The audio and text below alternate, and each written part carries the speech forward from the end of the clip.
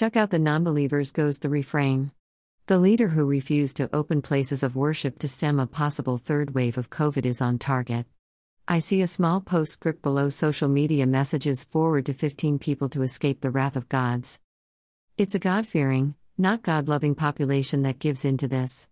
So if all do their duty, they need not fear harm, says the top honcho to lend credibility. Who decides what is your duty? We should be bound to duty, for fulfillment of a contract, stay true to our conscience, or just to escape harm? Religion is such a handy tool, to instill fear, to weaken resistance, to make them pliable and finally make them cogs in a giant wheel with a fancy name like progress or development. Whose progress? The question remains unanswered.